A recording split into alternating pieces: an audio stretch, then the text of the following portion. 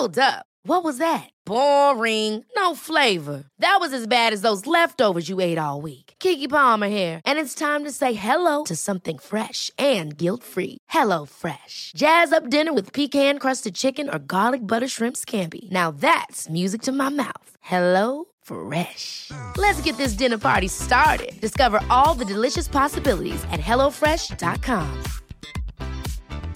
I'm Sandra, and I'm just the professional your small business was looking for. But you didn't hire me because you didn't use LinkedIn Jobs. LinkedIn has professionals you can't find anywhere else, including those who aren't actively looking for a new job, but might be open to the perfect role, like me.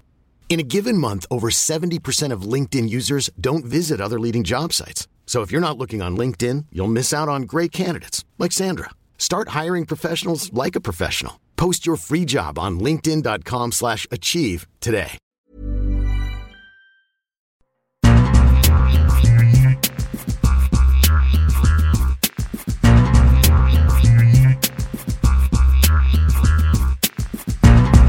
Welcome back.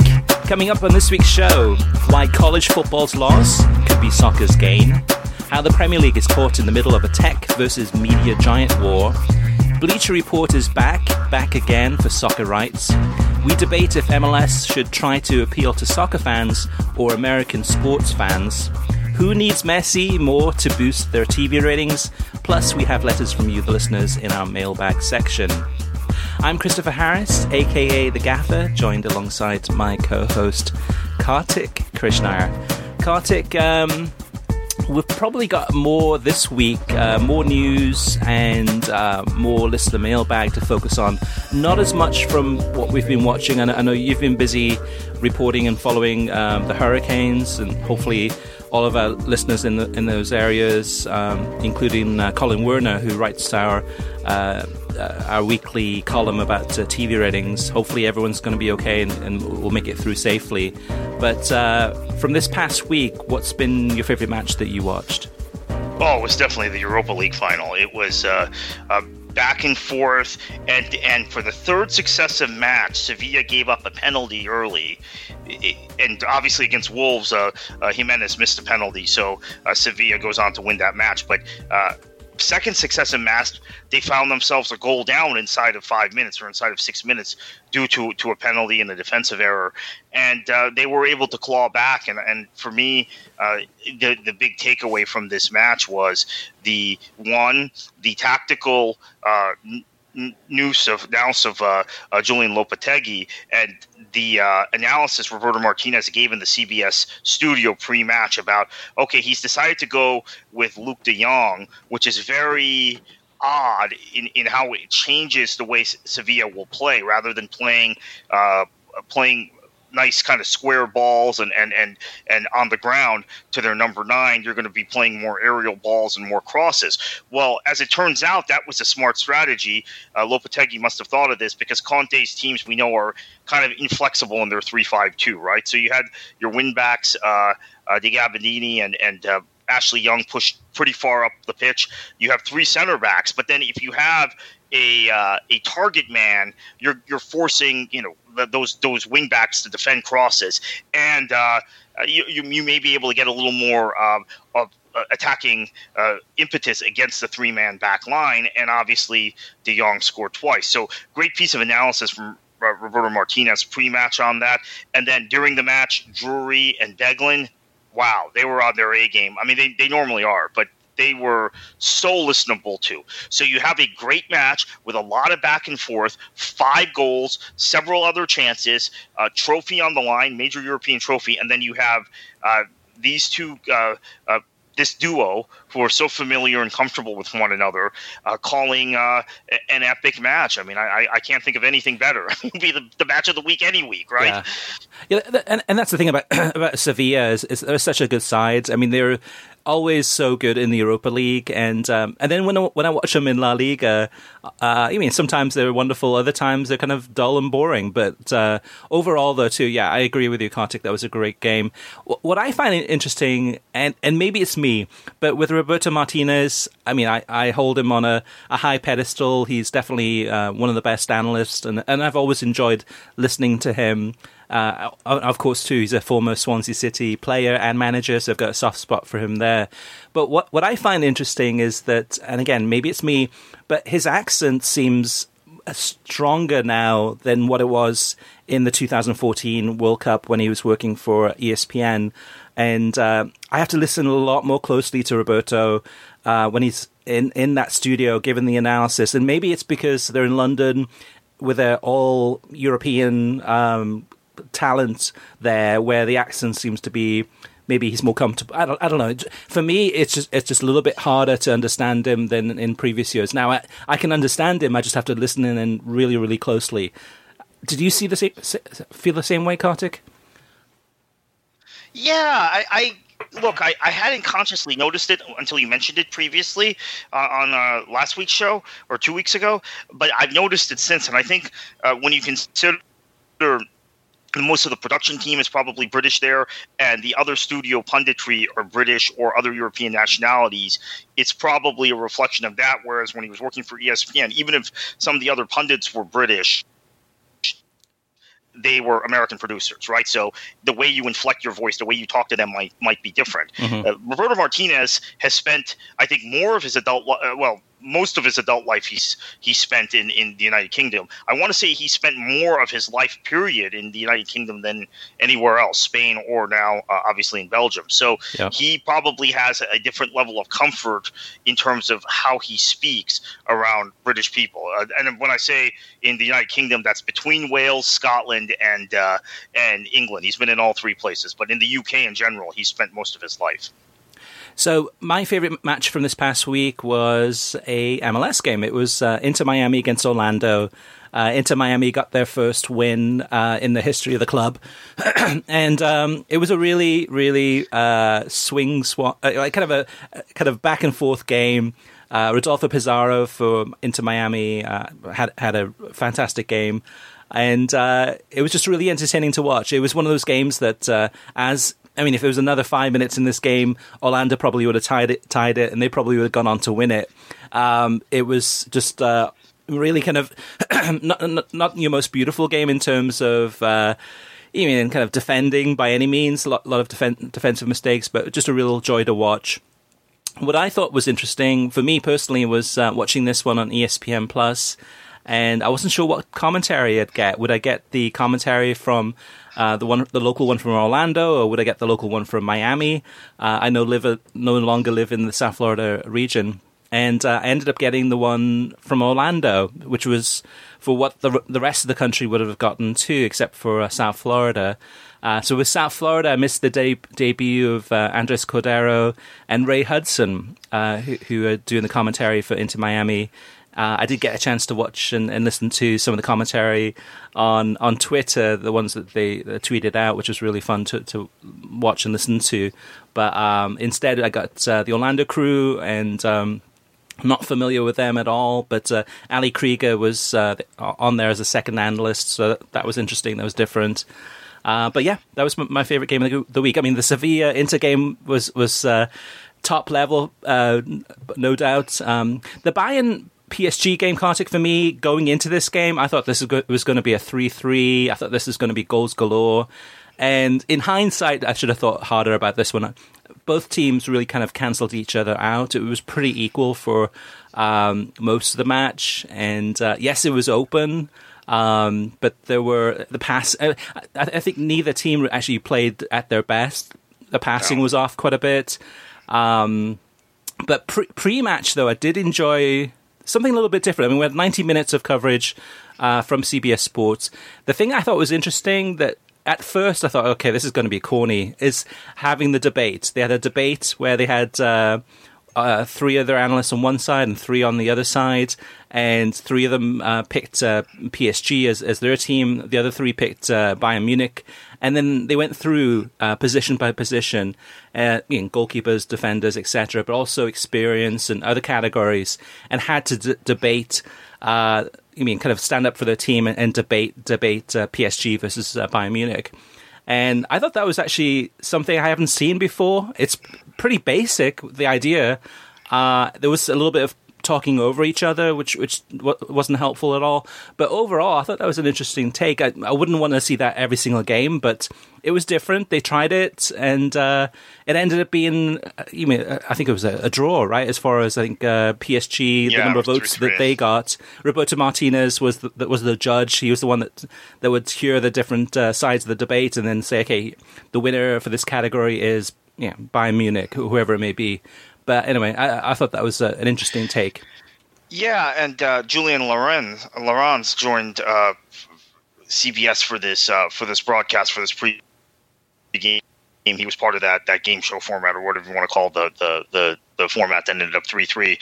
So with him and Honigstein, you have a real ESPN FC of the past feel to that pregame and to the postgame. It was good to get someone who had an expertise on PSG, because obviously you had, and who's in London, obviously you had Honigstein, who has an incredible expertise on the Bundesliga in general. Although I should mention Honigstein. A lot of Honigstein's reporting through the years when he was on ESPN FC, when he was on the Guardian podcast, was specifically about Thomas Tuchel. So actually, he was well equipped to analyze PSG as well.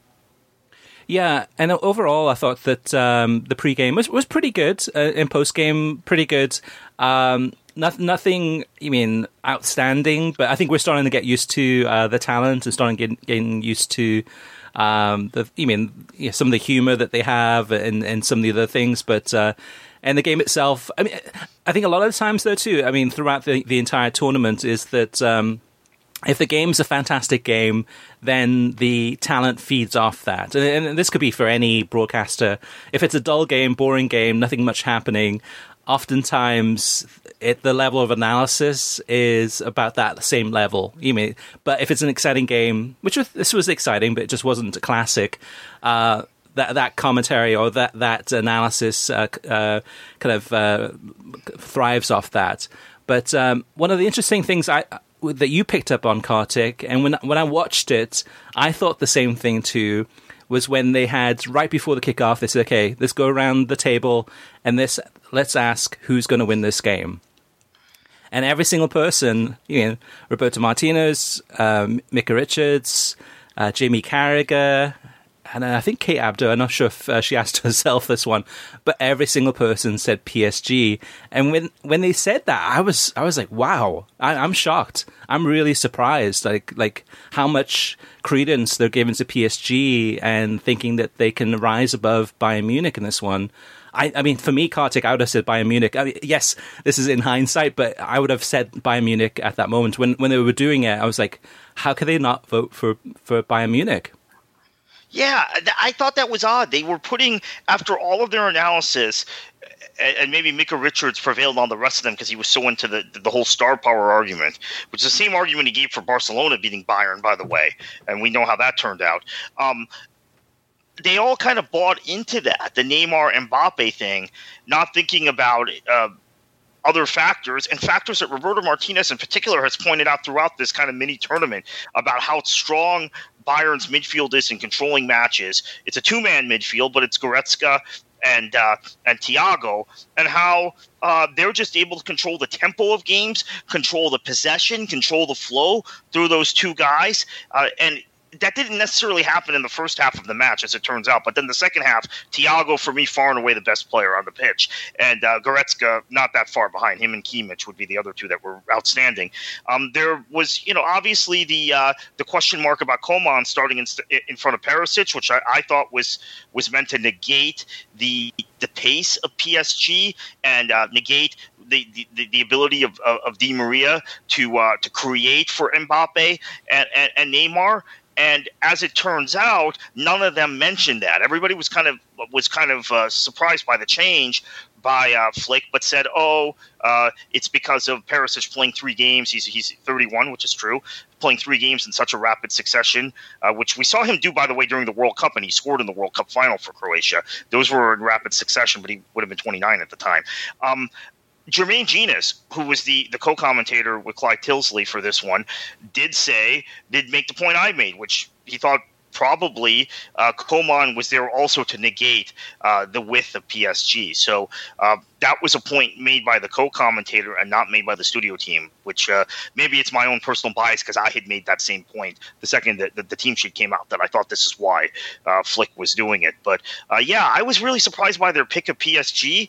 I don't want to hold that against the studio team because they were great otherwise during this entire tournament. But that was very strange, particularly from Roberto Martinez, because he had spent so much time over the course of the last 3 weeks or 2.5 weeks, however long this mini tournament was, talking about Bayern's strength in the midfield and their ability to control tempo. And then when you push it out to Perisic, and in this case it would be Coman and Gnabry, how that just plays into this entire tempo that they've established under Hansi Flick and the free roll of Muller. So I was kind of shocked by it, honestly. Yeah, and it might be one of those things though too, that it might be their gut said PSG, but their mind said Bayern Munich, and maybe they went with their gut. But that I thought was a little bit odd, a little bit surprising, especially with the debate and it being a draw. I think it was 5-5 in the final score of the debate, and then they went kind of all in on PSG. But other than that, Kartik,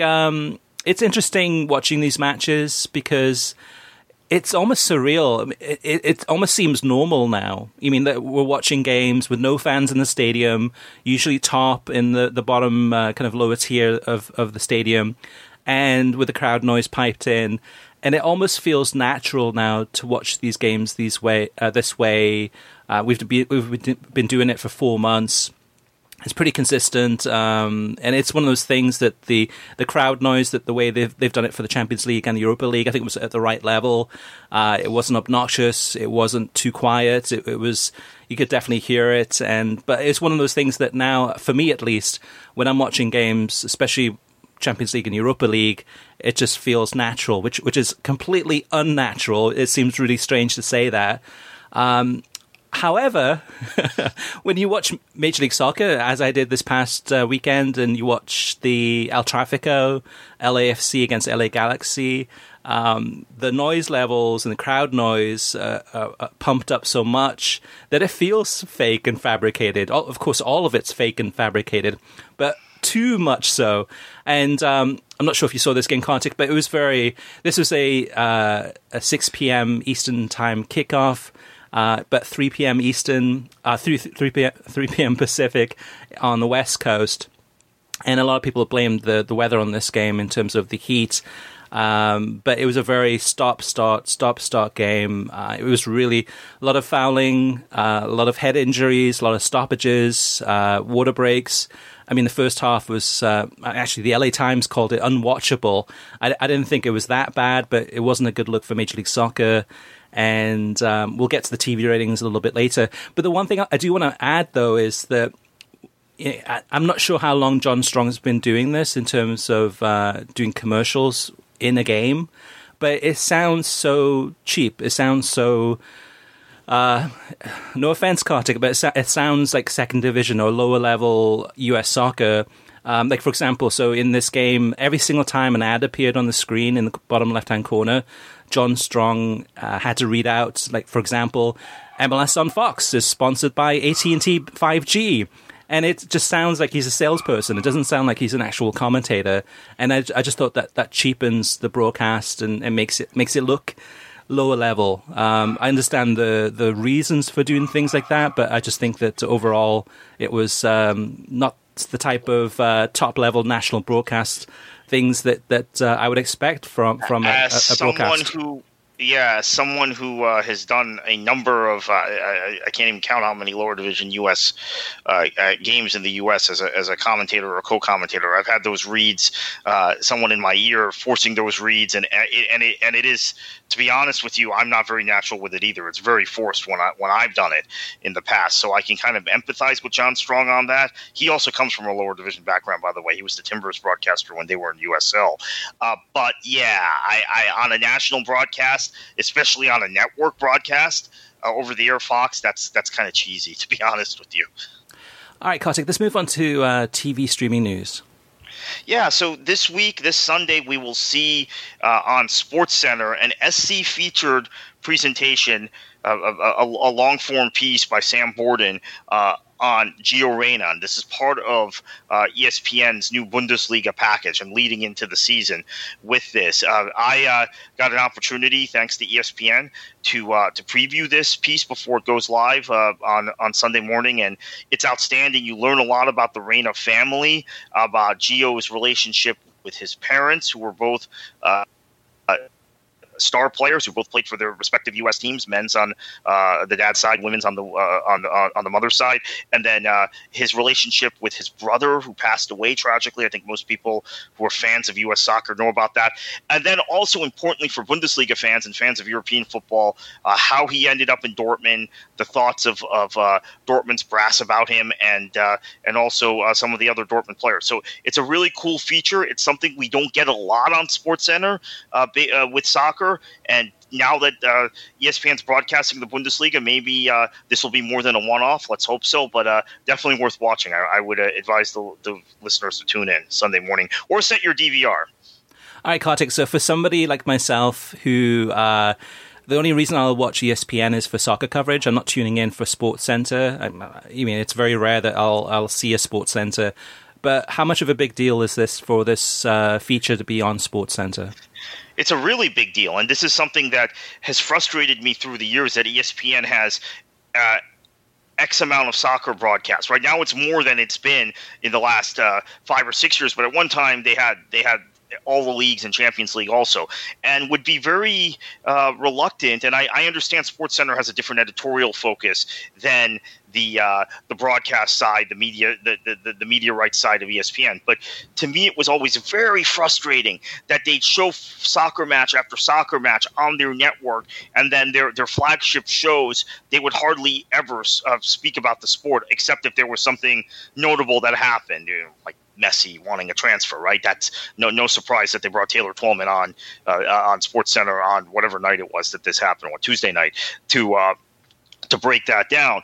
But that they've done. But they have never, the kind of long-form human interest stories they do about other sports, they generally have not done about soccer at the same quantity. The only place we would get them were on Outside the Lines, which was hosted by Bob Lee, who was a soccer guy. And since Bob Lee retired from ESPN, it's been even further and farther between. So this is a very, very big deal. I know it's an easier one for them because it is a U.S. player, a U.S. national team player with pedigree, family pedigree. So it may be made for an easier feature for them to put on. But I think it is a big deal. And hopefully, since they've got the Bundesliga rights, they also have the Serie A rights. They will continue to do this and talk about Americans in Europe, if that's the angle, or other human interest stories related to those leagues. Obviously, this week we have apparently the news that Weston McKennie is going to go to Juventus, at least for a season on loan. So that gives them more impetus to cover Americans in Serie A as well. Yeah, one more thing about this too is that when the Bundesliga and ESPN agreed the deal to move from Fox to go to ESPN Plus for the vast majority of the games for the Bundesliga, one of the reasons they mentioned, one of the things they focused in on was the ability for ESPN to do features, to do additional programming, to do original programming. And here's a perfect example of that. The season for the Bundesliga doesn't begin until Friday, September 18th. So we're 2 weeks away or 3 weeks away from the actual league kicking off. But already this weekend we're seeing SportsCenter, which is a big deal, like you said, Kartik, to have a feature about Gio Reyna and the Bundesliga on a massive, the most popular sports TV show in the United States. So it just shows the level of commitment and shows how much of a difference it is compared to the previous broadcaster. So first impressions are definitely very positive. So again, we'll have a story. Actually, Kartik, you've written the story. I have to edit it today and publish that at worldsoccertalk.com. That gives also a little additional preview of this week's coverage. Yeah, so this is just to follow up on your point before we move on. This is an additional reason why ESPN, I think, is going to be favored by European leagues over Fox in the future. If Fox is even interested in these in these leagues anymore, maybe they're not. But it seems to me pretty obvious that Fox will just throw matches on. I mean, and it was the same thing when they had the Premier League, to be honest with you. They had a lot of these original shows broadcast from LA on Fox Soccer Channel, but they never built anything into their larger kind of Fox portfolio related to those leagues. And then obviously Bundesliga is in the FS1 and FS2 era, nothing beyond that. And MLS, there's no MLS magazine program or MLS features that are done outside of soccer broadcast windows on FS1 and FS2. So this is a big inducement for leagues to hook up with ESPN. I think that this kind of highlights what the advantages of ESPN beyond just broadcast windows for matches are. All right, Kartik, in the next news item, it's big news, and we have the exclusive to this one, is that ABC, speaking of ESPN, but ABC, the over-the-air network in the United States, is going to televise two very important UEFA Nations League games in early September. These two games, it's going to be a double-header. The first game is Iceland against England, and the second game is Portugal against Croatia. And this is part of ABC and ESPN's major plans for the UEFA competitions. We've got more details at worldsoccertalk.com as far as kind of why this is such an important part of their plans. But a lot of it, too, is to go ahead and promote next summer's coverage of Euro 2020. Even though it'll be 2021 this summer, they're still keeping the Euro 2020 name. And this is a big deal, Kartik. This is a big deal because it's on a Saturday, I think it's September 5th, on a day typically, Kartik, where you'd have college football. There'd be no room for soccer on US television. But as you know, especially in terms of college football, a lot of the games not being played or scheduled, here's an opportunity for soccer to slide in and perhaps maybe get some big numbers. Do you imagine these games doing well? They probably will do okay. The England game, particularly England-Iceland, because I think you're talking about a broadcast window which normally would be college football. The Big Ten and the Pac-12 are not playing, and those are conferences that are on ABC that show their matches on ABC. They will not have SEC games on ABC until next year, so they're down to the Big 12 and ACC among leagues that are playing. So this is or that apparently will play. I mean, who knows what's going to happen as we actually kick off the college football season. Portugal-Croatia would in theory be a bigger match, right? Because that's the Euro champions and Nations League winners against a World Cup finalist. However, I think Iceland, England, and also the specter of talking about what happened in Euro 2016 will probably get bigger ratings. Now, what will be interesting is if fans find these matches on ABC. It's been so long since there has been a match broadcast on ABC over the air. I want to say World Cup 2014 was the last one. Was it 2010? I'm not sure. Yeah, it was the England-USA game. Well, I think the final in 2014 was on ABC. Germany-Argentina was on ABC. Okay. But I don't think there's been a match on ABC. Euro 2016, they didn't show any matches on ABC, and obviously, as you mentioned, they were going to for Euro 2020 and will for Euro 2020 in 2021, as well as maybe again MLS will get those matches that they were going to get as part of the lead-in for the Euros or the after the Euros. But this hopefully fans will find this. It's been a long time since there was soccer on ABC. Those of us of a certain age, a certain vintage, like you and I, Chris, are used to watching soccer on ABC for years. You saw lots of U.S. men's national team matches, MLS matches, and other matches move to ABC by ESPN. As time has gone on and ESPN has kind of changed, the sports division has changed its focus, and ABC sports division disappeared, right, and was replaced by ESPN on ABC. There have been less and less soccer matches on ABC. In fact, I do not think ABC has broadcast an MLS game since 2008, I want to say. And that was going to change this year, so now maybe it'll change next year. Yeah, that's one of the things about this, too, is that in 2020, the original plans was for 10 Major League Soccer games to be on ABC this year. And because of the season the way that it is, it's unlikely that maybe a couple of them, maybe later in the season, will be shown on ABC, but nothing planned yet. And this is a way for Iceland and England and Portugal and Croatia to really kind of take a couple of those slots and use them for ABC. What I'm interested in this one, Kartik, is that you got 4 hours of coverage, maybe a little bit more with some post-match or a little bit more of pre-match.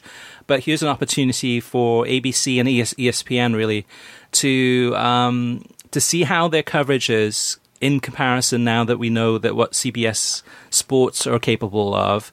Will ABC, ESPN raise the bar? Will they bring in a surprise guest? Will they do something different with the studio? Will they add some more high-level analysis? That's what I'm interested in too, as well as the games. Of course, I'll watch those, but I'm interested to see how ABC and ESPN, how they will react. Will they do anything different in this broadcast? Because it's a huge opportunity for them.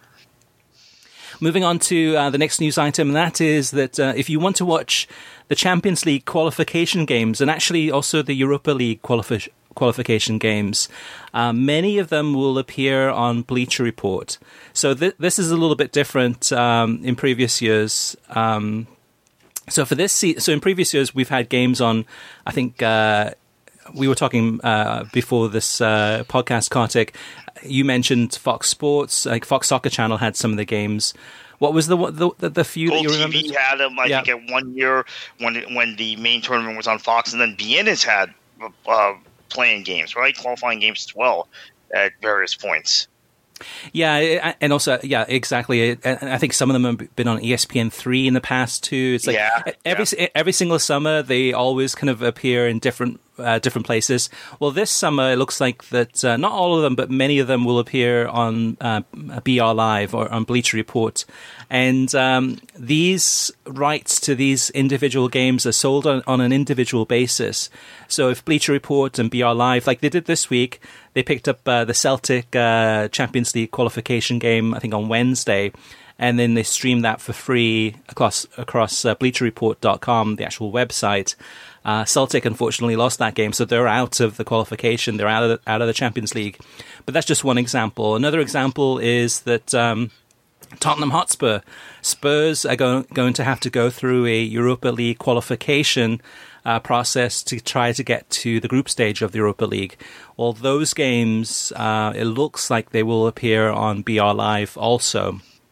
Nothing officially confirmed yet, but it looks very likely. So on and so forth. So that's the place to check. Also, I mean, WorldSoccerTalk.com on our TV schedule pages. As soon as we find out details about any of the games, any of the qualification games, we'll put them there. Not every single qualification game is going to be available, but and some of them might be available elsewhere too. It's just one of those things. It's not included in the rights package that say CBS Sports would acquire for the Champions League and Europa League. Their coverage begins at the group stage, which begins this year in October. All right, Kartik, one more news item, and this is something that is going to be one to keep an eye on. 2 weeks from now, the Premier League will return for the 2020-21 season, but a major issue is brewing, and that is with Peacock. So with 46% of the games this season exclusive to Peacock, the new streaming service, the cause for concern is that Peacock is still not available on Roku or Amazon Fire TV devices. I don't know about you, Kartik, but I've got a Amazon Fire TV stick and a Roku stick, and there's no Peacock on there. So for a lot of soccer fans, it means that it'll be more difficult to watch games on your smart TV. And what's happening is that Peacock has been in negotiations with Amazon and Roku to get their app on those devices, but agreements have still not been reached. Even HBO Max, who debuted earlier this year, have been unable to get added to the Amazon TV Fire Stick and Roku, and they've been negotiating, trying to get on there since May. So don't forget that the parent company of NBC Sports and Peacock is Comcast Xfinity. So what it comes down to is a standoff between media and tech giants. You've got Comcast against Amazon, Comcast against Roku, and it's we, the consumers. We're the ones that are stuck in the middle of this because if you're a supporter of a Premier League club and you want to watch one of your games and you want to watch it on your TV set, it's more difficult. It's much easier to, if you have the Peacock app on Roku or on Amazon Fire TV or whatever device you use, it's so much easier to do that. Now, if you're a Comcast Xfinity customer, you already have Peacock, and it's available for free. So no problem there, but for everyone else, you might have to jump through some hoops. Some of those hoops are, I guess, with the season beginning September 12th, and we don't know the schedule yet. It hasn't been officially confirmed which games will be on Peacock. But a couple of workarounds will be, if it's not available on Roku or Amazon Fire TV stick, or Amazon Fire TV, is that you can watch the games online. So you can watch them on peacocktv.com and then cast those games to your smart TV set if you wanted to with Chromecast or AirPlay. Or you can just watch it on your desktop or a browser or a phone. So not the perfect solution by any means, but it's one to keep an eye on. And a lot of this comes down to really is Amazon saying like, hey, okay, yeah, Peacock, you want to have your app on our Amazon platform? It's going to cost you. I mean, what can we? Let's talk money. Let's talk about. I mean, it's in Amazon's interest to go ahead and promote Amazon Prime Video, a lot of these movies and shows and sports too. Don't forget, Amazon's getting into sports big time, is to promote their services where they make more money rather than to say, okay, we'll put Peacock on there and they'll end up making very little money, if any money, from that. So anyway, that's one to keep an eye on. Peacock versus Amazon versus Roku. Yeah, and you don't have the option of buying NBC Sports Gold anymore to supplement your Premier League package. You're stuck going via Peacock. So Peacock is available to everybody on your iOS devices. So that might be what people have to do if they don't have another option because of Roku and Amazon Fire Stick. So that's unfortunate. Not surprising. I mean, if you look at the Peacock library, Chris, a lot of that stuff is competitive with Amazon's Prime Video. They are competing products. So this gets into, I don't want to get too deep into this, but this gets into antitrust issues potentially and whether Congress would look unfavorably upon Amazon stonewalling. I'm sure Comcast's lobbyists are working the phones as we speak on that. Just keep an eye on this. This is fascinating stuff from so many levels. Yeah, I've gotten a lot of mail this week too from listeners, and a couple of people said like, well, why can't just NBC Sports say, you know what, we'll put those Premier League games on NBC Sports app and just let them find it there. But the problem with that is that it gives more leverage to Amazon and to Roku. It diminishes NBC's power in the negotiations. And the second thing, it also diminishes Peacock, the value of Peacock. They want everyone to go to Peacock. Peacock is the future of NBC and NBC Sports. That's the direction they're heading in. And also, in some ways, kind of the future of Comcast Xfinity. It's a big deal for them. It's priority number one across Comcast, NBC, NBC Sports, etc. So there's a lot of... that's the thing, too. You would imagine that HBO, because they're kind of ahead of the pack, HBO Max might get added on to Amazon or Roku. That hasn't happened yet. But then you've got also the Peacock. So it comes down to money. It comes down to power. It comes down to, like you said, Kartik, some issues. It's a gatekeeper, right? It's Amazon having the Amazon Fire Stick or device is in so many homes in this country, but it's a distribution problem. What it comes down to is Amazon controls that and says, okay, hey, no Peacock. We're not adding it on there unless whatever the demands are. It almost feels like beIN Sports, Kartik, with beIN Sports saying like, hey, we want to get added to Comcast. We want to get added back on DirecTV. And DirecTV and Comcast says, no, it's not going to happen unless you're willing to pay X amount of dollars, whatever that may be. And it's a big issue. And so there are ways to get around it, like we've mentioned already. We'll be covering this in more detail. I'm actually working on a Peacock FAQ that answers some of these questions, but goes into a lot of analysis and answers to things like replays, reruns, highlights, what's available, shoulder programming. It's a lot of information. So I've actually been working on this for the last 2 weeks, speaking to NBC Sports, and also doing some research. And I'll have this hopefully on worldsoccertalk.com in the next couple of days or so. But yeah, it's a big issue. All right, moving on to TV ratings, Kartik. We don't have a lot of numbers to go through because there are not a lot of games on television anymore. Speaking of streaming, almost everything is going online. But what we do have is the Champions League final. And this one was on television. It was on CBS Sports Network, but that one isn't rated by Nielsen, so we don't know what that viewing number was for that game. I'm sure it was large. How large, we don't know. But on the Spanish language side, Univision and Tuduene had the broadcast of the game. Tuduene doing a simulcast of the Univision broadcast. This one had 2 million viewers. And I'm impressed by that, Kartik. This is a game, PSG, French champions against Bayern Munich, German champions. Yes, Neymar's involved, so Neymar's definitely a huge factor here. But it wasn't Real Madrid, it wasn't Barcelona. Yeah, this is some big numbers from Univision.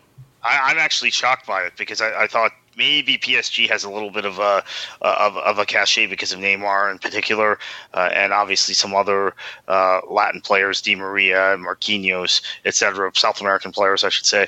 But I was surprised still because it wasn't Real Madrid, it wasn't Barcelona, and Bayern don't necessarily have the most attractive names for a South American or American Latino audience, but they are still a brand name, right? And I think if you talk to most soccer fans, Spanish-speaking soccer fans, Bayern is one of the first 5 or 6 clubs they'd mention, right, as giant clubs. PSG may not be on that list. So that those two factors added up, and a Sunday afternoon, right, which is a great time for placement of this. That won't be the case in the future. It'll be on a Saturday. We assume, right? Who knows? This format has intrigued UEFA enough that maybe they're going to tweak it a little bit in terms of the knockout stages going forward. But just a hugely impressive number, a number that blew me away. So, Kartik, in the past, I'd say probably about 10 years, I've been writing quite a bit. You have at times too, but we've been talking about Major League Soccer TV ratings for about 10 years. And in the last 12 months or so, I've pretty much dropped it because it started to become very repetitive. During the last 10 years, we had pointed out different things as far as areas of improvement, ways that they could increase TV ratings. We've talked about this endlessly on the podcast about things that they can improve on, things that they should focus on that's going to create a national appetite for Major League Soccer games in this country. And from this past weekend, Kartik, these are probably some of the lowest MLS TV ratings in many years. I could have gone back and done the research and compared it and come up with all the numbers, but it's almost hopeless at this point because, what does that prove? We know that MLS TV ratings are bad. I think everybody else is catching on to that. In the past week, I'm not sure if you caught it, but The Guardian had a story about MLS TV ratings. I think Yahoo Sports had a big feature. The Athletic had a story too. A lot of them were kind of sourcing World Soccer Talk numbers in terms of their viewpoints and their opinions about what's happening. But this is something we've been talking about for years. So to hone in a little bit closer into this one, so we had the El Tráfico, which is when MLS is looking at the schedule and looking for the return of Major League Soccer after MLS is back. They're looking at the schedule and saying, okay, what games can we schedule that are going to be guaranteed big office numbers, big viewing numbers, and at the same time trying to figure out, okay, which teams are located near each other so that in terms of travel, making it as safe as possible. So primetime Fox over the air, well, primetime is 6 p.m. Eastern on Saturday, LAFC against LA Galaxy, El Tráfico, one of the biggest games in the season for Major League Soccer. This one on Fox 376,000 viewers. It was also on Fox Deportes. Fox Deportes didn't do well either, 64,000 people. So adding those two together, it's about 420 or 430,000 people watched this game. That's abysmal. Yeah. I mean, that is absolutely awful. Now, in fairness, Chris, I should point this out. Not in fairness, this is a real concern. So you mentioned the Orlando-Miami game, which takes place 15 minutes from my house, right? And I did not know that match was going on until I was on Twitter like an hour into the match, right? The El Tráfico, I guess I vaguely knew was going to be on Fox, but didn't realize it until after the fact, so I didn't watch it. Part of it is my own attitude towards MLS restarting. I was such a fan of the MLS is Back tournament, but restarting in the midst of COVID, allowing limited fans based on, quote, local authorities guidance, which I think is a complete cop-out and abdication of any sort of leadership. So maybe there are enough of the people who would normally watch MLS games on national television, myself included, the 10 or 15% that we've seen lobbed off now, or people like me saying, they're playing during COVID, they're playing at odd times, I'm not even going to bother. So that could be a factor in this, because we've seen just the diminishing ratings even at the end of the MLS is Back tournament. Yeah, but at the same time, though, Kartik, we've looked at the numbers for Europa League games and for Champions League games, and some of these games are not just the final, but the semi-finals, the quarterfinals. Some of these other games have been shown. I mean, most of the major games have been shown on CBS Network. We don't have those numbers, but looking at the numbers from the last 2 to 3 weeks, numbers have been good across the board. No. I'm saying that there's a distaste for MLS specifically during COVID because they've gone ahead and made the decision to play in home venues. Yeah. It appeared like they were going in a completely different direction, a very responsible direction, as opposed to Major League Baseball, as opposed to USL. Then they abruptly reversed themselves. Even having the first Dallas-Nashville match was the day after the MLS is Back final. But Kartik, so I think there are enough fans. Maybe it's only 10% of the people who would have watched otherwise, but the numbers are so low to begin with. You lob 10% off that are unhappy with this arrangement, and it looks even worse.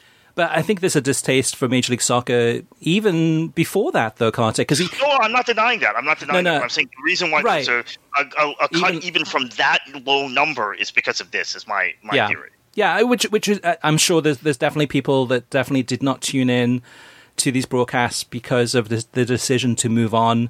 There's probably some people that tuned in to watch this because they did move on. But, I mean, even though the MLS is Back, which was, to me, one of the best things that Major League Soccer has done in the last decade. They did a really, really good job of managing and controlling something that was very difficult to put on an event like this. And those TV numbers were poor. They were averaging about 240,000 people per game. And these games are on primetime ESPN with nothing else on. There was no other sports going on. So it tells me that there's zero interest among... I mean, these are the same numbers we would get during a regular season, MLS season, when there's basketball on, when there's baseball on, when there's NFL football on. It tells me that there's no interest outside of the hardcore MLS fans beyond that. And now, since then, so another number from this past weekend was Portland against Seattle, which is guaranteed always to be a big number. This was on FS1. This was on Sunday night. 158,000 people tuned into that to watch that. I mean, more people would watch, I don't know, Burnley against West Ham or Burnley against Norwich. I mean, no offense to any of those teams. I mean, they've got proud histories, but they don't have a massive fan base. But more people would watch a game like that than they would watch a Cascadia derby on a Sunday night on FS1. Fox is an issue too. I mean, that's something we've talked about in the past. But again, Major League Soccer is not really addressing this. They're, I think, thinking, looking at these numbers and probably, I don't know if they're throwing up their arms saying, what do we do? I mean, we have the answers. And this leads me into the next question, Kartik, which I'm not sure if there's much of a debate here, but for MLS in the future, should MLS try to appeal to soccer fans or should they try to appeal to American sports fans? What do you think? I don't think either is working right now. I mean, I think they should try and appeal to soccer fans, but maybe there's too much snobbery among soccer fans, European soccer fans, to truly embrace MLS at any point, in spite of the fact that we give all these theories, if MLS improved their play, if they had pro-rel, I don't know that it would ever happen. I think there's just a condescending attitude between among a lot of Europhiles in this country towards anything that's American, even American players when they go to Europe.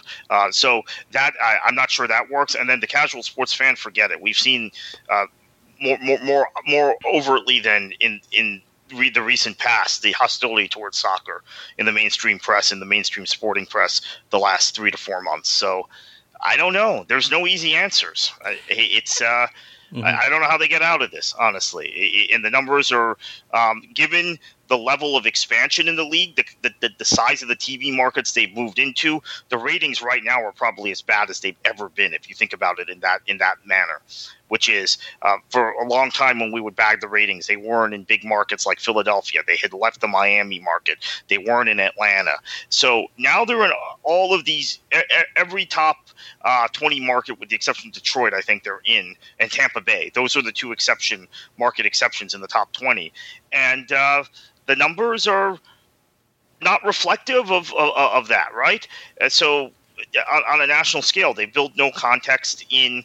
I think maybe that where they really need to do something is they have built no relevance in why fans of a team but are fans of another MLS team would watch a random match. Maybe that's what they need to address. Well, that's the biggest problem right there, Kartik. You're absolutely right, is that why should I watch a Colorado against Real Salt Lake game? What is there of interest to me? How many players do I know on that I can name on both teams?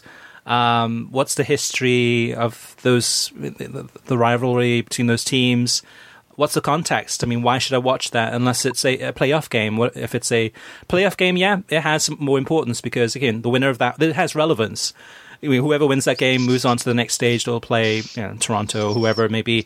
But, yeah, there's a long list of issues. I think in many ways, Kartik, this is the worst possible nightmare scenario that MLS would have going into the next TV rights auction, which is going to start next year for the season 2023 onwards, probably to the 2026 World Cup, or maybe perhaps even beyond that. The only saving grace in all of this, and it's been the same saving grace historically, has been that the rights to Major League Soccer have been tied with the U.S. men's national team, and with the morale among supporters at an all-time low for the U.S. men's national team, although there are some promising players coming through the system, so we have some brighter hope. It's really down to the U.S. women's national team. The rights to them as a marketable product, in quotation marks, is, I would say, just as great, if not greater, than the men's side of things. That's the future. So with MLS, combining the rights with US soccer, it elevates that price. It elevates the value of those rights when you have all those three things together. Separate, keep that separate. It's not much. It's not worth much money at all. There's not much demand there. The numbers are poor. There's a lot of things that need to be fixed. There's a lot of issues, massive issues. But we'll get into some of that a little bit later too in the listener mailbag with one player in particular. First up in the mailbag is JP. He says, regarding your discussion about the media companies using soccer rights to bring in subscribers to their streaming platforms, I hate this trend. Streaming may be the way our entertainment is going to be delivered, but honestly, now hope the eventual streaming model becomes something more akin to cable. All the options on one service and switching among live content easy as changing a channel. Then the library of on-demand offerings similar to video on demand on cable now. Instead of simply switching from NBCSN to FS1 if following a Premier League and Bundesliga game at the same time, now I may need to exit Peacock, open ESPN Plus, maybe log in, find the match, wait until it loads, and then wait some more. Usually I only have these conflicts with Serie A and La Liga, and I just keep my cable on beIN and switch the HDMI input as the way of changing the channel to keep track of them both. But if both were on separate streaming options, or even both on the same, exiting one match to find another is more time consuming and a bit annoying. Don't think I'd watch as much soccer. First world problem, yes, but still an annoyance. I foresee my Bundesliga viewing plummeting this upcoming season. Wish they'd keep matches on linear TV and have the overflow on streaming for free with cable authentication, and the linear TV match available on streaming for the streaming subscribers. This is the most equitable way to handle it. This is a pretty legitimate concern. I don't know where I come down on it yet, because I have a habit with Bundesliga matches on FS1 and FS2 concurrent to Premier League matches on NBCSN and NBC to be able to just flip within my my satellite system, within DirecTV. Now I'm going to have to go off my satellite to go to the Bundesliga match on ESPN Plus and find the match. In theory, I say I'll do it, but it could be very complicated. So I can kind of empathize with this. And then I've also had, as listeners know, and they gave some suggestions, thank you for that, some issues even watching the championship and saying, hey, I'm watching Brentford, but I want to watch West Brom. What do I do? Etc. I've had that with Serie A at times too. So it's not as straightforward as you'd like, particularly when you're watching. And I will admit, whenever I've had these problems, it's been because I've been watching generally the Premier League or Bundesliga. Now, Bundesliga will be off linear TV, but Premier League or Bundesliga on linear TV, and I've wanted to switch to the Serie A or Championship match on ESPN Plus. Yeah, we're in that in-between stage, because we're in between the linear cable world, satellite world, and we're moving towards the streaming world. So if you think about watching soccer on television, how many games are actually on television? How many leagues are on television these days? For the most part, I mean, I guess it'd be Liga MX, it would be the World Cup, it would be Major League Soccer partly, the Premier League, and even that too, the next TV deal that comes up in the next couple of years, which is going to be transformative in many ways, you might find that MLS is now going to be mostly streaming. We already have ESPN Plus having most of the games. We've got a Bleacher Report who's really interested in acquiring rights to Major League Soccer. So it's possible that the majority of MLS games in the next cycle will be on streaming. The Premier League already, right this moment, 46% of those games are exclusive to streaming. It's very likely that the next deal would be even more than that, so greater than 50%, maybe even higher than that. It's quite possible that Amazon might come along and say, hey, we'll gobble up we'll acquire the rights to the Premier League. The place to go to watch the Premier League is going to be on Amazon from 2023 onwards. That's quite possible. Or somebody else. So what we're moving to really is Liga MX, which I think will be kind of one of the last ones on television, for a good reason, because that audience really, I mean, those numbers are huge. That's the way that Univision, I mean, in addition to soaps and other programming, that's their cash cow. You look at the World Cup being a TV destination, that's likely to continue too, with some massive numbers tuning in to watch Fox or Telemundo. So that's about it. I mean, I think so. We're heading towards that streaming only for the most part, and even within Amazon, even within the Amazon Fire, it has in the navigation at the top, there's one that says, I think, live or live TV, and if you go to that, it has all of your live apps in one central area. I read someplace this week that Google is working on something similar too, where they're aggregating all of the different streaming services and apps into one central area, so that you don't have to keep on switching. The switch would be a little bit more seamless. I think Apple TV has something similar too. So that's where we're moving to, is to make it as easy as changing the channel like we used to. We're not there yet, and that's why we're in that in-between stage where the technology hasn't caught up yet to make that possible. I think it will happen at some point. How? We're not sure. We'll let the tech companies figure that out, but that's the way things are heading. Next up is Rico Richardson. Rico says, people, you cannot expect everyone in Major League Soccer to be on national TV. There is a reason why some teams are on more than others, because they're a good team or have a large fan base. And just as usual, Kartik, I think I wouldn't say almost everything, but a lot of the things that Rico mentions, I always disagree with, which is good though too. It's definitely a good debate. What we see on national television with Major League Soccer is it's not always the good teams. I mean, a lot of the times it's the New York teams. Yeah, the New York Red Bulls are doing better now than they've done for a while, but oftentimes it's NYCFC against LA Galaxy, and LA Galaxy are doing pretty poorly. I mean, they beat LAFC in the derby last week, but oftentimes it's the big TV markets that are shown. It's not the good teams. It's not the large fan bases. NYCFC doesn't have a large fan base. I disagree. It's usually the big TV markets, and I mean, if you're San Jose is probably a good example, right, of a team that's a great team to watch, exciting to watch, but they're hardly ever on television. Yeah, even though they're in one of the largest TV markets in the country, ironically enough, but they just don't have that market penetration right there. They're in a secondary city in that market. The New York City FC has been pretty good the last few years, but they still have not been the elite team in the league. Although I think they were they the number one seed in the Eastern Conference one time, maybe.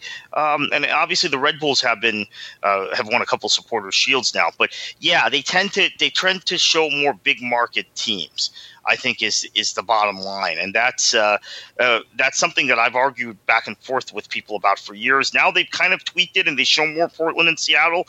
But I remember in 2012, I would argue with people that it seems like they show either Red Bull or the Galaxy every week. And if you want people to actually be attracted to MLS, you need some crowd ambiance. You need something that hooks to viewers. And to me, that's Portland. And now maybe Atlanta.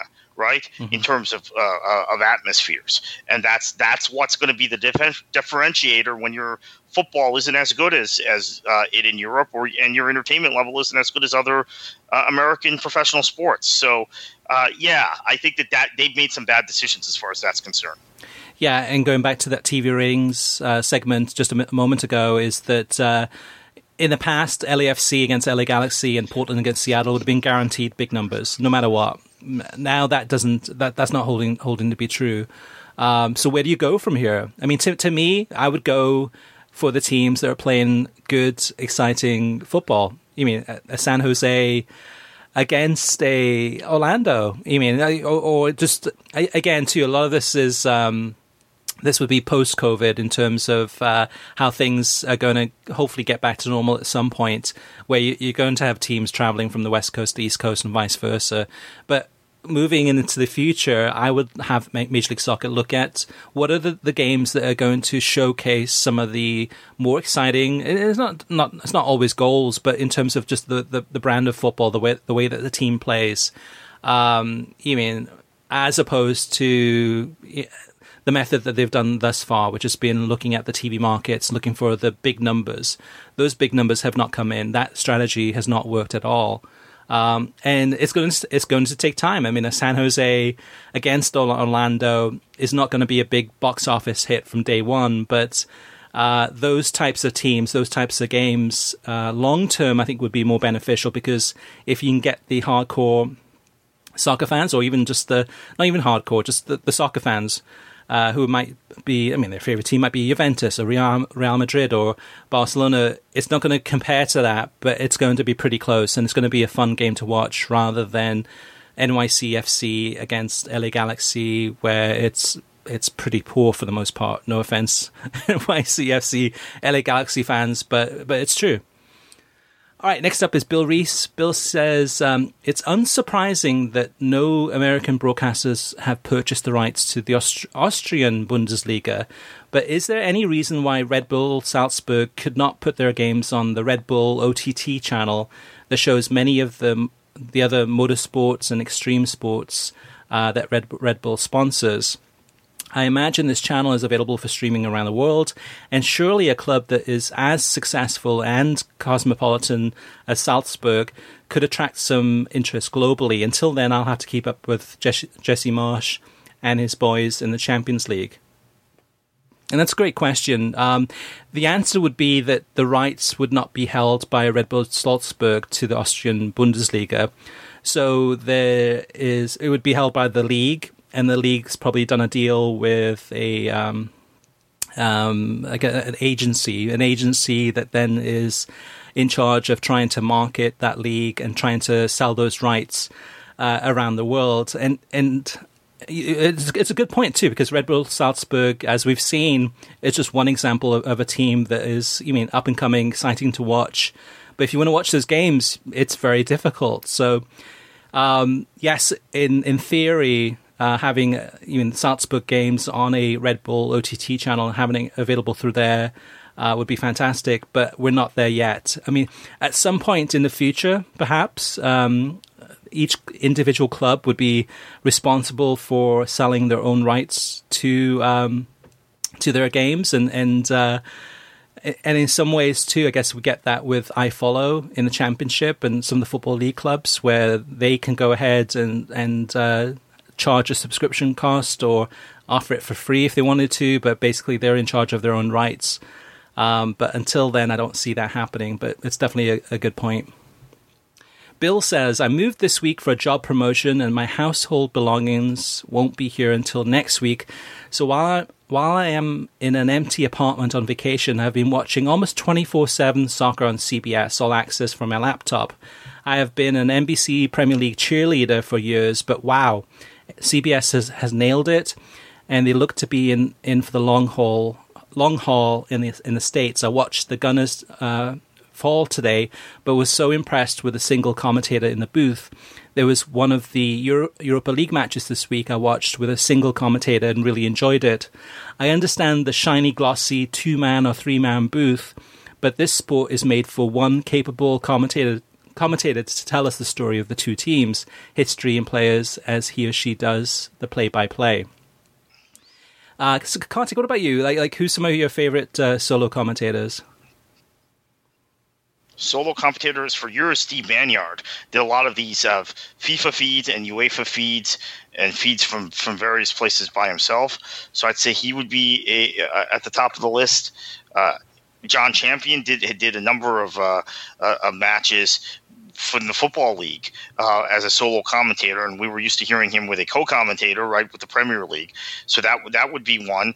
Offhand, I'm sure there are a few others that I could think of if I had more time, but those are the first two that come to mind. Yeah, for me, it's a good question, actually, or a good kind of point there. By Bill, because it is one of those things that oftentimes it tells you the difference between an average commentator and a below average commentator, or even a above average, is how well they do in a solo commentating world. I'd love to hear Arlo White do a solo commentating game, just to hear how that sounds.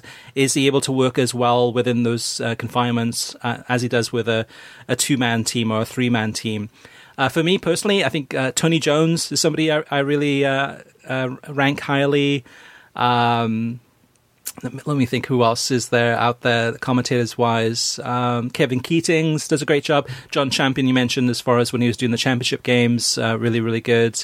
And so on and so forth. There's definitely, oftentimes, FA Cup and Championship, those types of games, oftentimes have that single commentator. Having the 3-man commentators, I'm not a fan of that. When you do have a Graham Lasso, Lee Dixon, and Arlo White, I don't like that strategy.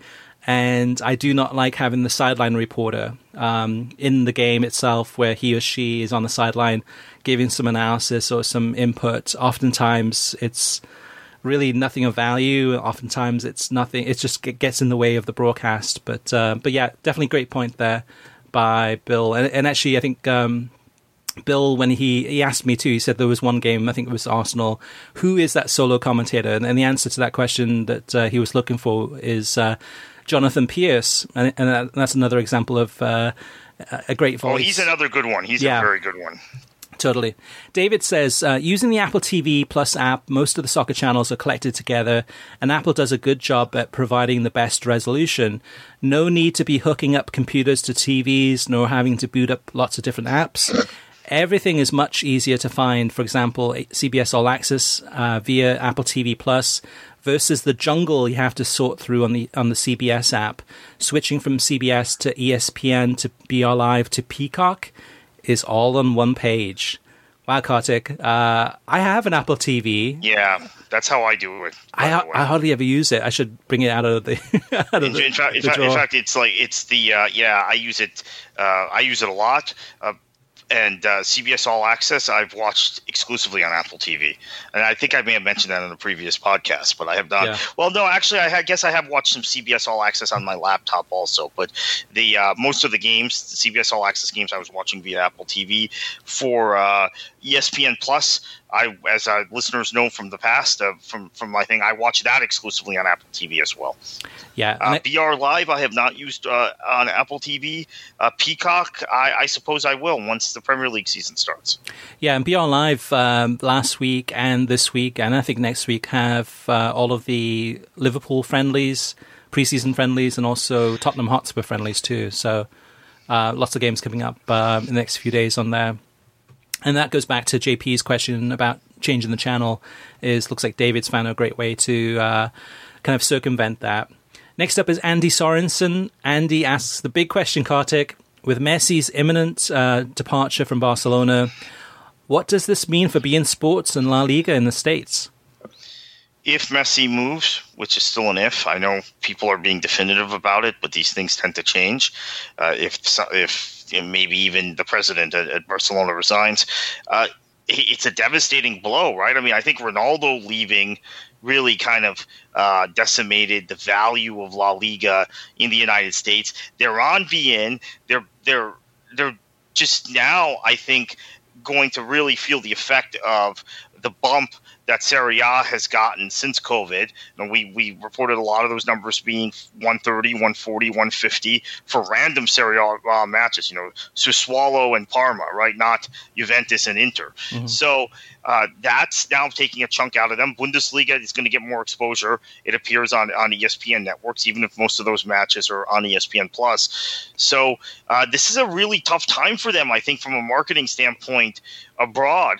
Their teams are being less successful in Europe, with the exception of Sevilla, again, winning Europa League, which is a big thing for La Liga, given the way Barcelona, Atleti, and Real Madrid exited the competition this year, a little earlier than anticipated for all three of those sides. And in Barcelona's case, just an embarrassment. So I think that's a big part of this. beIN is in a lot of trouble in terms of their exposure. They're not getting back on cable systems. I know we talked about on this show and articles on World Soccer Talk how easy it is to get them in terms of streaming, but still, if Messi leaves, I'm not sure where La Liga goes in the U.S. in terms of its relevance, in terms of its visibility, and in terms of its media partnerships. Yeah, the big question for me is, and we've had this question within the comments section at worldsoccertalk.com, is how big is Barcelona? I mean, for example, Messi, if he does leave Barcelona and joins Manchester City, for example, do the fans of Messi then change clubs and say, hey, I'm no longer supporting Barcelona, I'm moving to Manchester City, I'm going to be supporting them as my team? Or does Barcelona have enough history, brand connections to keep supporters supporting Barcelona moving forward without that player?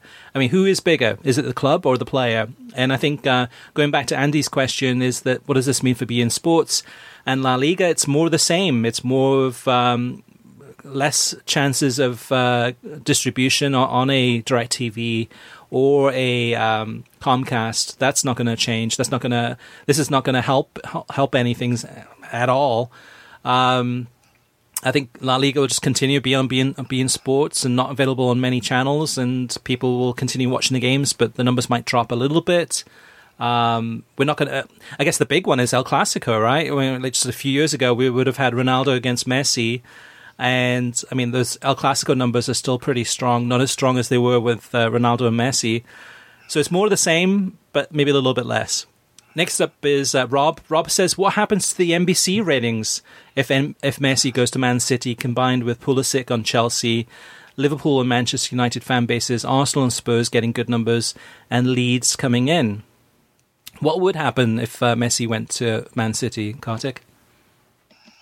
I guess it would help Premier League ratings, although I don't know if there's a ceiling for the Premier League. We'll find out. I guess there will be some La Liga fans that watch, and we also know the Bielsa effect, as mentioned here, will also give the Premier League a few new viewers. There are people who I know in the Argentine community here in South Florida that are planning on watching the Premier League this year because of Leeds that have not in the past, that have actually been pretty condescending towards the league in the past. Just the style of play and the quality of play when compared to Spain in their minds. That's not my judgment, but their judgments. So, yeah, I guess it'll help. But again, I think there's a ceiling for club soccer ratings, which is why European club soccer, which is why that 2 million for PSG Bayern is so encouraging. Right? We haven't seen a number like that for a European club match in recent memory in the U.S. Yeah, in English or Spanish. Yeah, and it's actually, historically speaking, it's the biggest viewing number for a Champions League final. And this was just on Spanish language television. This was not Spanish language plus English language television. But going back to Rob's question, I think in many ways, though, too, with Messi, if he did go to Man City, imagine what the Telemundo numbers are. I mean, Telemundo must be just like licking their lips right now, salivating at the prospect of Messi going to a Man City. If Messi went to, say, PSG, would the Ligue 1 numbers increase considerably? Yes, they would increase, but I mean, Ligue 1, which we didn't even mention it on last week's podcast, but Ligue 1 has kicked off. It kicked off last Friday. Hasn't had a full schedule, and PSG's of course been busy with the Champions League. But Ligue 1 is practically invisible. I mean, yes, it's actually a really entertaining league to watch. It's just one of those ones that it's trying to keep track and trying to watch as many leagues as possible. Ligue 1 kind of always gets kind of left behind just because there's so much choice. I mean, you can't possibly watch everything, so you have to pick and choose. If you do pick and choose Ligue 1, it's a good league. I don't think even Messi going into PSG, that would help them in terms of, Champions League, but that's not going to help Ligue 1 in the States as far as viewership. It would help them in terms of maybe the next TV deal, which is probably coming up in a couple of years or so. Maybe getting that on a bigger television station other than beIN Sports. But yeah, if Messi did go to Man City, I see a bump in numbers for NBC. Definitely making it more interesting. I just see a bigger bump for Telemundo, and how long that would last. I think it would win over fans. There'd be fans that would be not into Premier League that would get into the Premier League because of Messi and would follow Man City and then learn more about the other teams. So it's not going to be a negative by any means, but I don't think it's going to be as big as people would imagine it to be. Last but not least, on the listener mailbag, Martin McKilhey has a question. This is a really good question, Kartik. In advance, great and informative podcast as usual. Haha. Quick question. I'm going to buy ESPN Plus subscription when the Bundesliga kicks off in September. Is there any way I can give feedback to ESPN that I am subscribing because of the Bundesliga or soccer coverage in general, as I will check out Serie A and other offerings? Maybe as I sign up, is there a comment box I can make to say that the reason why I'm getting my subscription, or is there a subscriber feedback form to say I have subscription, or I subscribe because of the Bundesliga? It's a great question. In many ways, Martin, if you didn't do anything at all, and I mean, so ESPN is analyzing the data big time. So when you go onto ESPN Plus, they know what you're watching, so they can see, okay, of the people who subscribed in the month of September or August, what percentage of the time are they watching the Bundesliga? There's other programming, there's Serie A, there's other sports and 30 for 30 documentaries, etc. So they will know, even without you doing anything, they will know based on what you're watching, what was the main driver in having you subscribe. But if you do want to do something, there's no subscription, there's no comments section on ESPN Plus to go ahead. But if you do Google contact ESPN or contact ESPN Plus, they actually have a toll-free 1-800 number you can call. You can always call and say, hey, I just want to share some thoughts and share the reason why I subscribe to ESPN Plus. Thank you so much for having the Bundesliga coverage. And they also have on their website too, when you do Google Contact ESPN, they do have a form on their website. There's kind of a general form. But again, if you wanted to go ahead and share some feedback as far as why you subscribe to ESPN Plus, you can put it in there. They'll definitely get it. They'll definitely read it. They'll definitely take it into consideration. But again, at the end of the day, even if you did nothing, they would know. They would know based on the numbers, and they would see how much value there is in getting the Bundesliga, and because how many people subscribe to that, and what percentage of their time was watching the Bundesliga. But a great question, though. Yeah, and I think in many ways too. I mean, ESPN Plus, yes, they increased the price by $1, so it's now $5.99 a month. But still, I don't know about you, Kartik, but it's the best bargain out there. I think you can get a cup of coffee or a cup of tea at Starbucks, and it's the same price, and it's gone within 20 minutes. Here you've got a whole month of soccer from around the world. Yeah, and they actually noticed the spike when Serie A, when they gained the Serie A rights, and mentioned that to us, Chris. So I think it'll be similar with Bundesliga rights, although it may not be quite as pronounced, because I'm guessing most soccer fans have already subscribed, or most soccer fans that are inclined to subscribe. Maybe there were a few that are Bundesliga first who hadn't, but they did notice a spike. And you remember we had a meeting with them in Bristol that specific to Serie A, that they had acquired the Serie A rights, and then they had a bunch of new signups in the next week or two after that. And that's the thing, though, too. I think a lot of fans, I mean, most of our listeners, I think at this point have subscribed to ESPN Plus. Not everyone. I know that just from the comments section at worldsoccertalk.com. There's a lot of people that are just like, I'm not giving ESPN a single penny more than what I'm already paying them through cable. But I think in many ways, though, too, is that there's still been a lot of people holding back. And then as they add on one more league, and as they add on one more competition, that's the thing that sometimes changes it. They're like, okay, forget about it. I'm definitely subscribing now, because not only do I get Serie A and the Championship and the FA Cup, but I also now get the Bundesliga on top of that. So, in terms of the value for money, it just gets a bit better and better, and less of an obstacle. Speaking of ESPN Plus, actually this weekend, this Saturday, is the FA Community Shield between Arsenal and Liverpool. Not a lot of hype or anticipation for this one, unless you're an Arsenal or Liverpool supporter, because I think both of the teams are going to be pretty much a lot of youth playing in these games. I mean, obviously, some of the major players are wanting to kind of take it easy, not get injured before the season starts.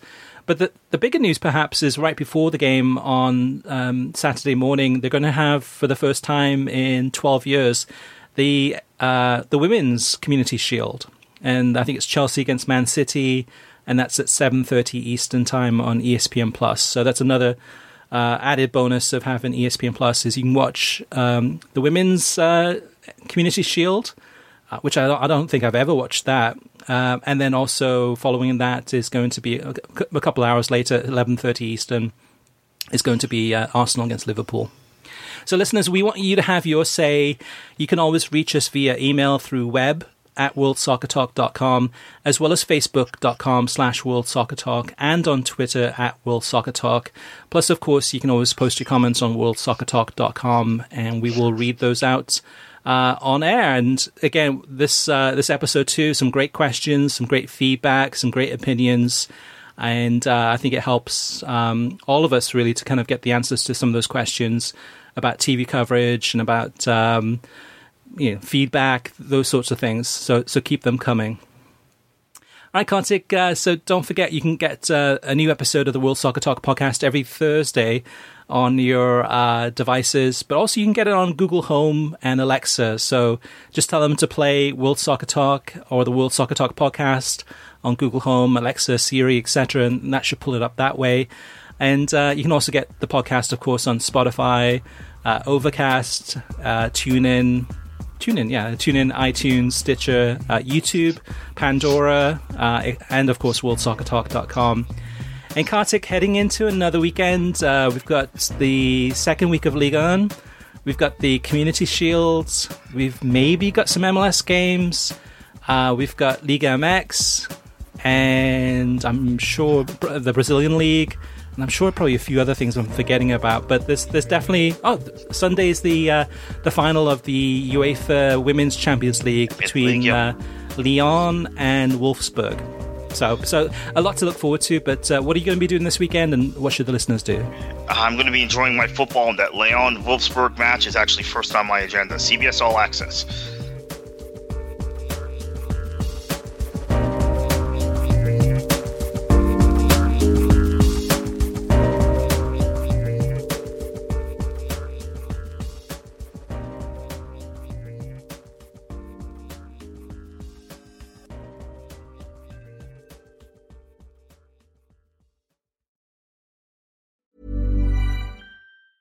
Ever catch yourself eating the same flavorless dinner 3 days in a row?